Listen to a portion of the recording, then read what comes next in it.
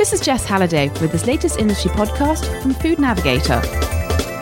As emerging markets go, Russia is repeatedly hailed as one that holds huge opportunities for the food sector. Economic growth and exposure to international trends are just two of the reasons for the astronomical rise in food retail sales, said to be 45% in 2 years. One ingredients company that is now celebrating 10 years in Russia is Chr Hansen. So I have on the line Jacob Paulsen, who's the Regional Director for Central East Europe. Hi, Jacob. Hello. So in the last 10 years, what has been the most startling change that you've seen take place in the Russian market? Yes, a lot of things have happened both on the consumer side and the producer side. The consumers are getting a lot more sophisticated. They're exposed from a lot of traveling outside to international products. They've increased their wealth a lot, and the purchasing pattern they have is now that they're shopping in the supermarkets. If you see the producers, they're faced with a lot of pressure from the retail market and the consumers to be innovative on the one side, bringing new products, but also increasing shelf life and making standard products and reducing costs as a consequence of the power from the retail chains. So what does that mean for an ingredient supplier like Chr Hansen?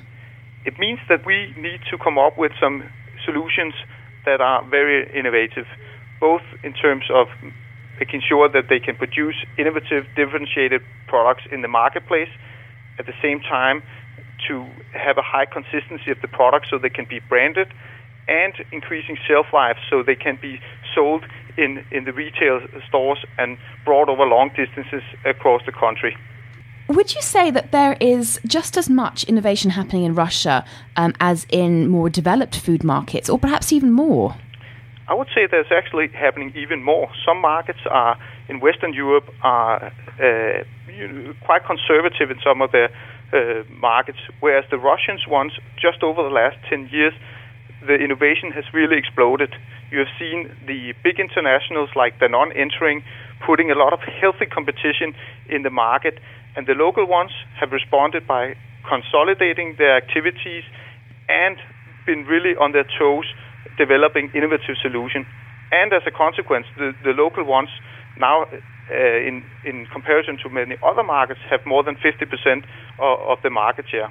If you were to give some advice then to a food firm considering entering Russia today, what would it be?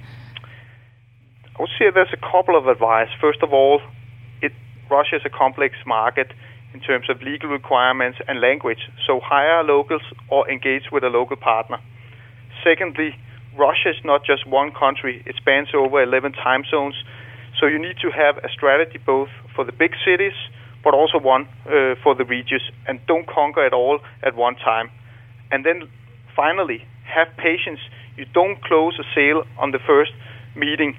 So you have to have patience, and I can tell you it has paid off for Chr Hansen.